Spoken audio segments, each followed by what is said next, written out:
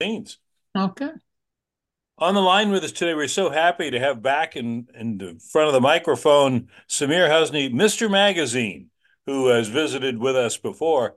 Samir, um, with the years winding down, 2023, and we've got a new year coming up, what's the state of the magazine industry right now? Because I know that's something you keep a pretty good eye on. So what are we looking at across the world here in magazines?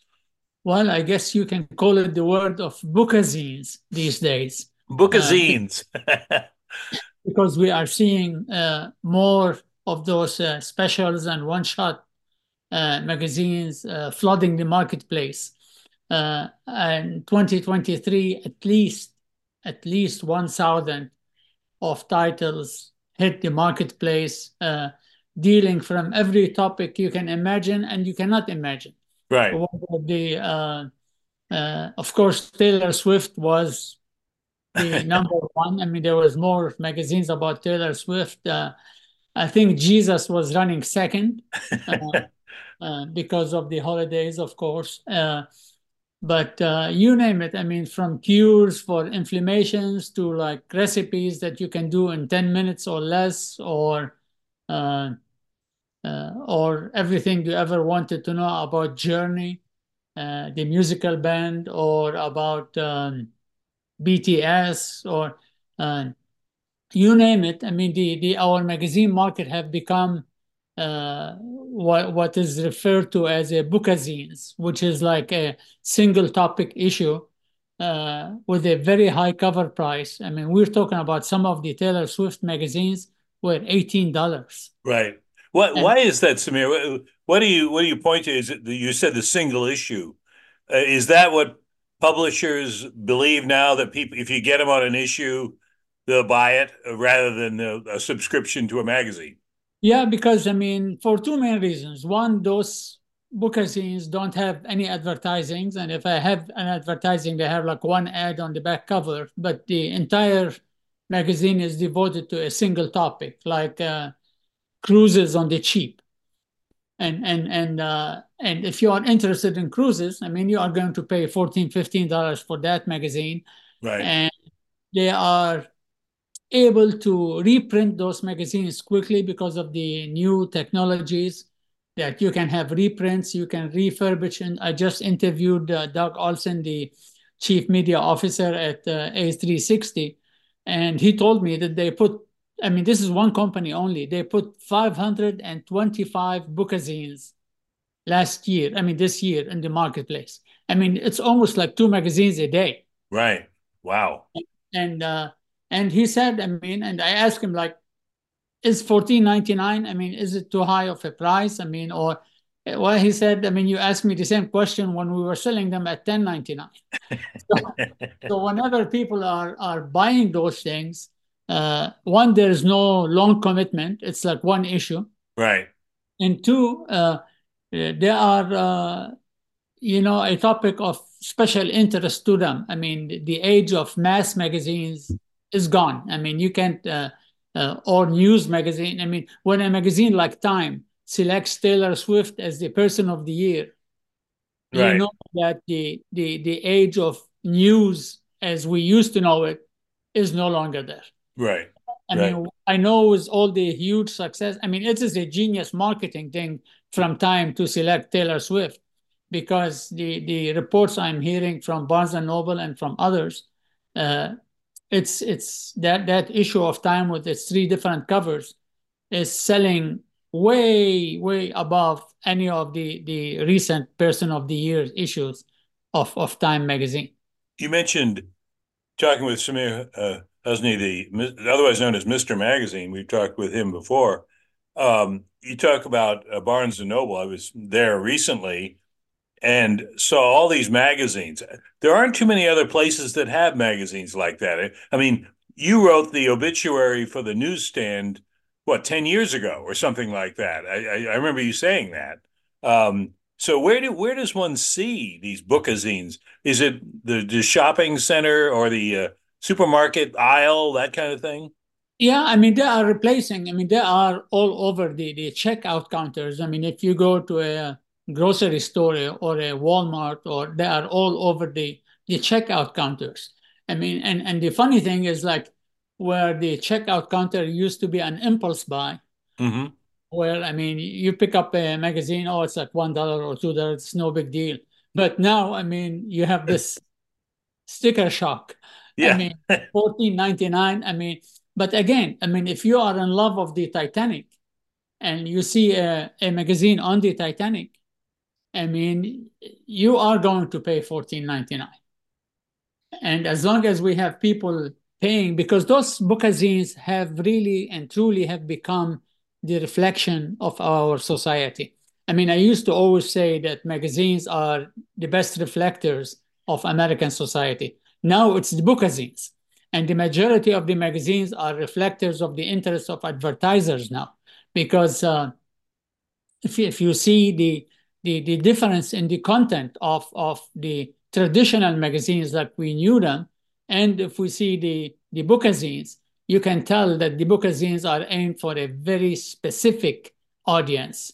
I mean, if you don't give a hoot about inside the mind of your cat, you are not going to pay $15 to find out what's inside the mind of your cat. But you might get it for the person that has cats on your Christmas list. Yep. Right. Yeah. Right. Yeah. Well, where is that? I mean, I'm asking you something here that you need to have a crystal ball, or I guess. But where do you see that going, Samir? I mean, is it going to continue the bookazine thing, or will we see a sort of an evolution here? Or what's your thought? Well, I mean, we are going to continue to, I mean, I'm a firm believer that as long as we have human beings, we are going to have print.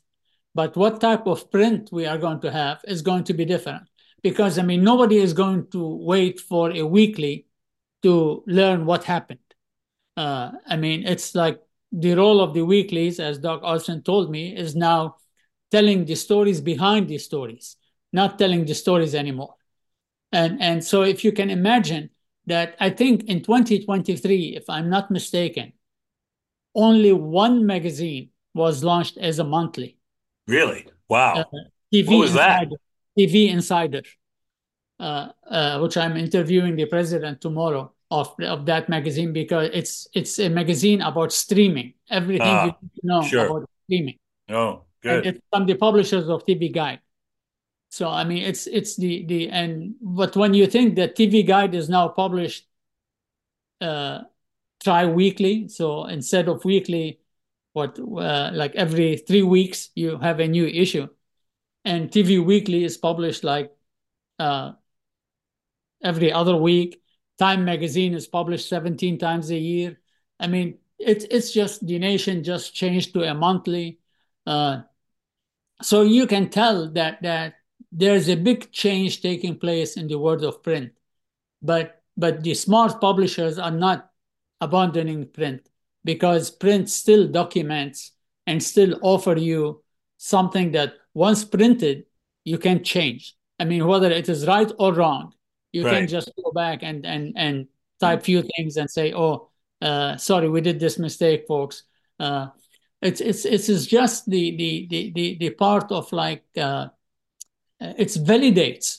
That's one reason uh, people, I mean, like, like the Drew Barrymore have her own magazine now.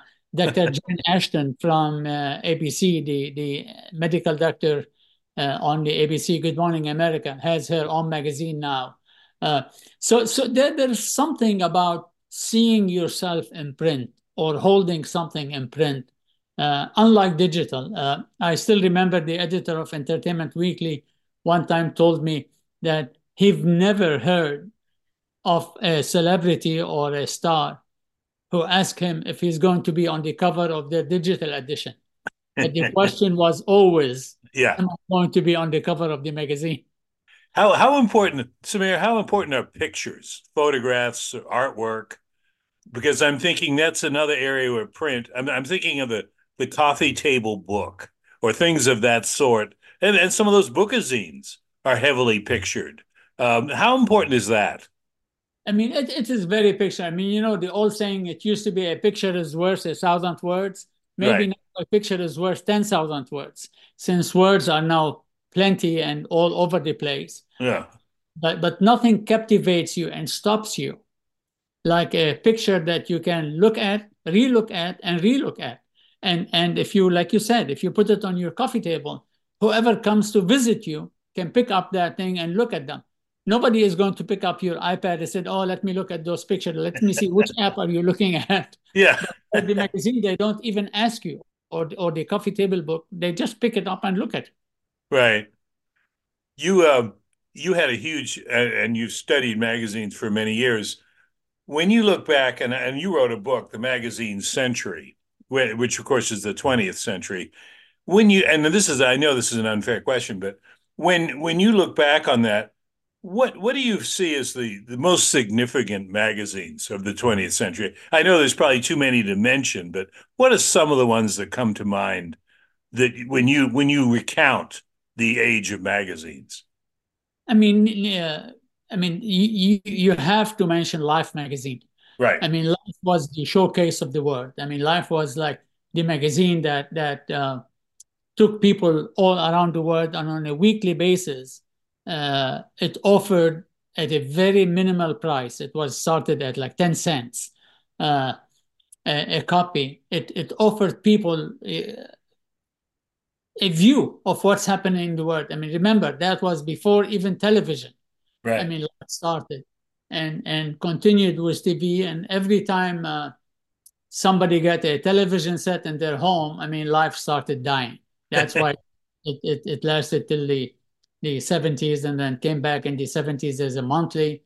And then now it's a bookazine. I mean, now you see so many titles. They're still using the name Life and the logo of Life, but Right.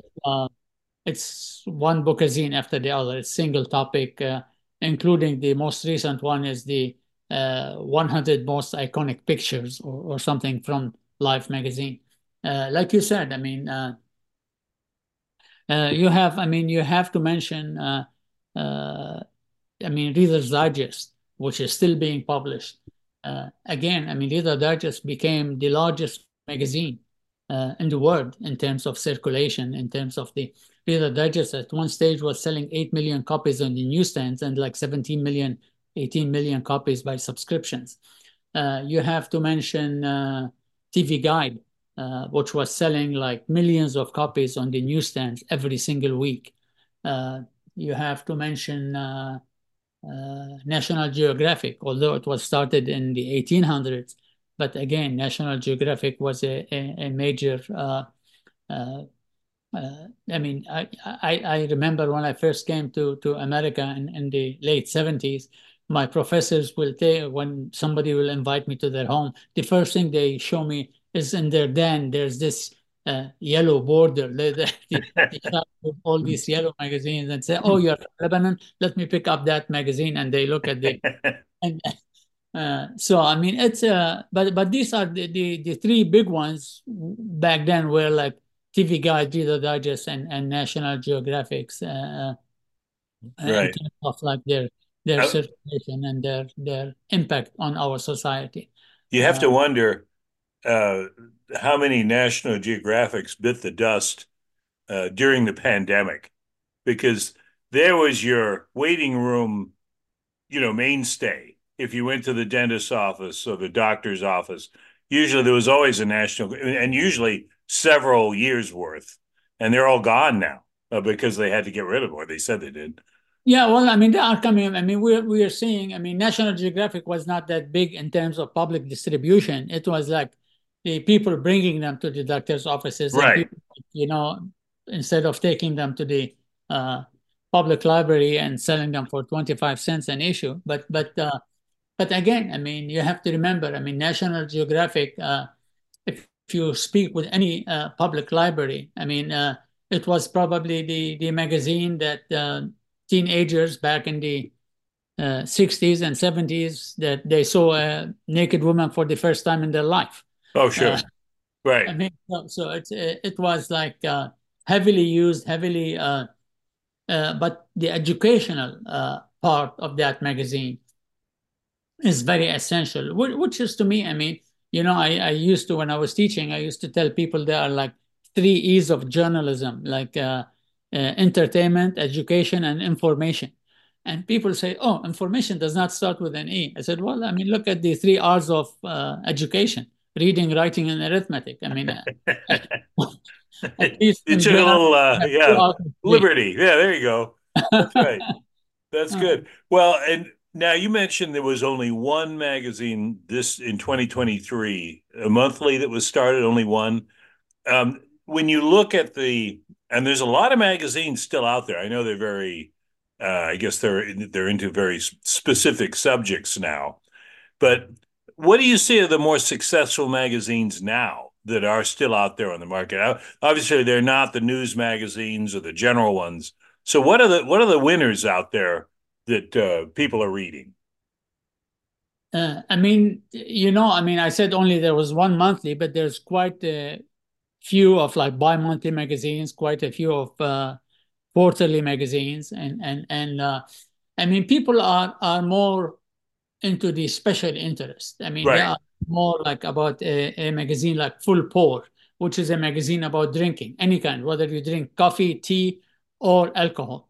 It's a magazine. It's a new magazine that started in 2023 that covers the entire aspect of enjoying a drink, whether it's alcoholic or non-alcoholic. Yeah. Uh, but you have I mean the magazines that sell on the newsstands. I mean you still have magazines like Woman's Word or First for Women, magazines that are aimed at the C and D counties, which reach the women of Middle America as opposed to like the women of New York. I don't know. I don't want to sound like, uh, but I mean New York is not C and D counties, so. Right. But Right. that's the audience of those. And Woman's Word is the number one selling magazine on the newsstand Is uh, it? in the Okay. country. And it's the only weekly women's magazine that we have in the country. And Wow. then you have uh, magazines like, I mean, Better Home and Garden is still doing well. I mean, not the 7 million, but it's down to like 4 million in terms of subscriptions. And you have the run of the mill. You have the Good Housekeeping, you have the Esquire, the GQ, the Vogue, the Harper Bazaar. I mean, you still have a variety of magazines, but are they now the uh, the cornerstone of the magazine industry? Uh, I can lie and say yes, but but I doubt that they are still as impactful as they used to be in I'm terms of. thinking of when you mentioned the bookazines, Samir.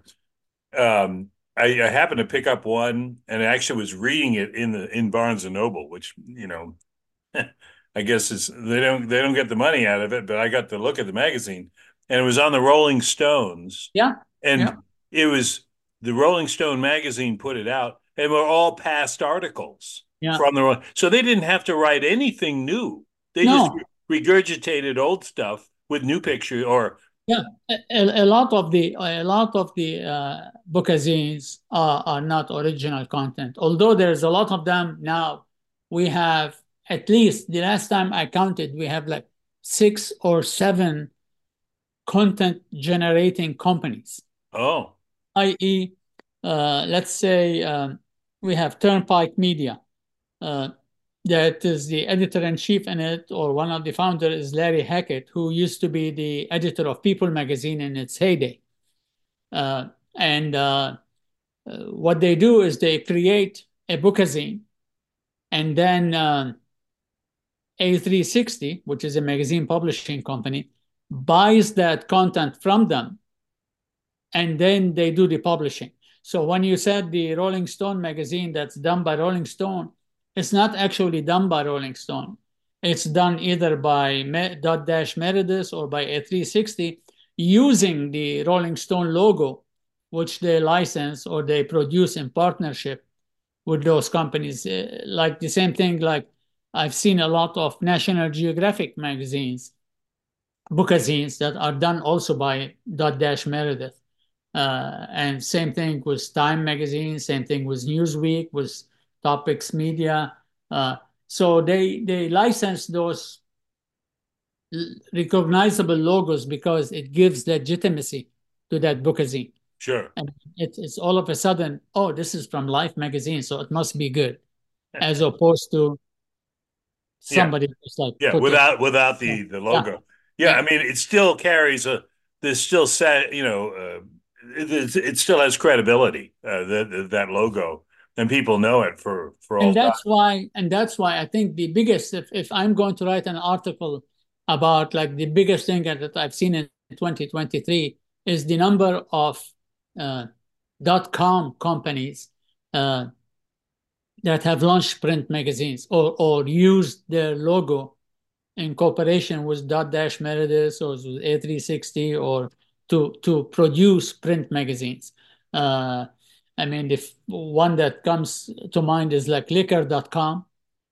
They are launching a series of bookazines, one on whiskey, one on cocktails and mocktails. Uh, Investopia, which is an investment firm, is also launching like on how to deal with your taxes or how to deal with your retirement. Uh, uh, the Spruce is doing a lot of .com is doing a lot of magazines on uh, gardening and taking and decorating and home and home lifestyle. Uh, so there is much more than you can think of that all of these entities that were on the web and are on the web for 10, 15 years are now saying, okay, I mean, how can I give my audience a proof that we really exist? And that's why they are going to print. I wonder, Samir. We talked with Samir Husni, Mr. Magazine. Um, when we're talking about the trends in the magazine industry, and you've identified bookazines as sort of dominant now. I wonder if some of the other publishing houses aren't taking notice of this and thinking, because I'm thinking of certain books that could be turned into bookazines, and I'm wondering if that wouldn't be more productive. They'd sell more copies, maybe at a reduced price, but then again, if you're not selling a book, you better get something for it. What do you think about that?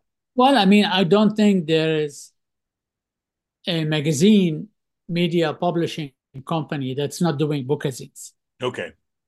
Now, whether the book industry will learn from that, uh, it will be a reversal of the beginning of the bookazines because the reason we are seeing all these bookazines is when the magazine publishers discovered that there's a need and a want, not a need, but more like a want of very special topic uh, publications or content, uh, the first thing that came to mind is paperbacks. I mean, let's do a book. But then they said, we don't know how to distribute the books. We are in the business of distributing magazines, putting magazines on the newsstands, putting magazines at bookstores.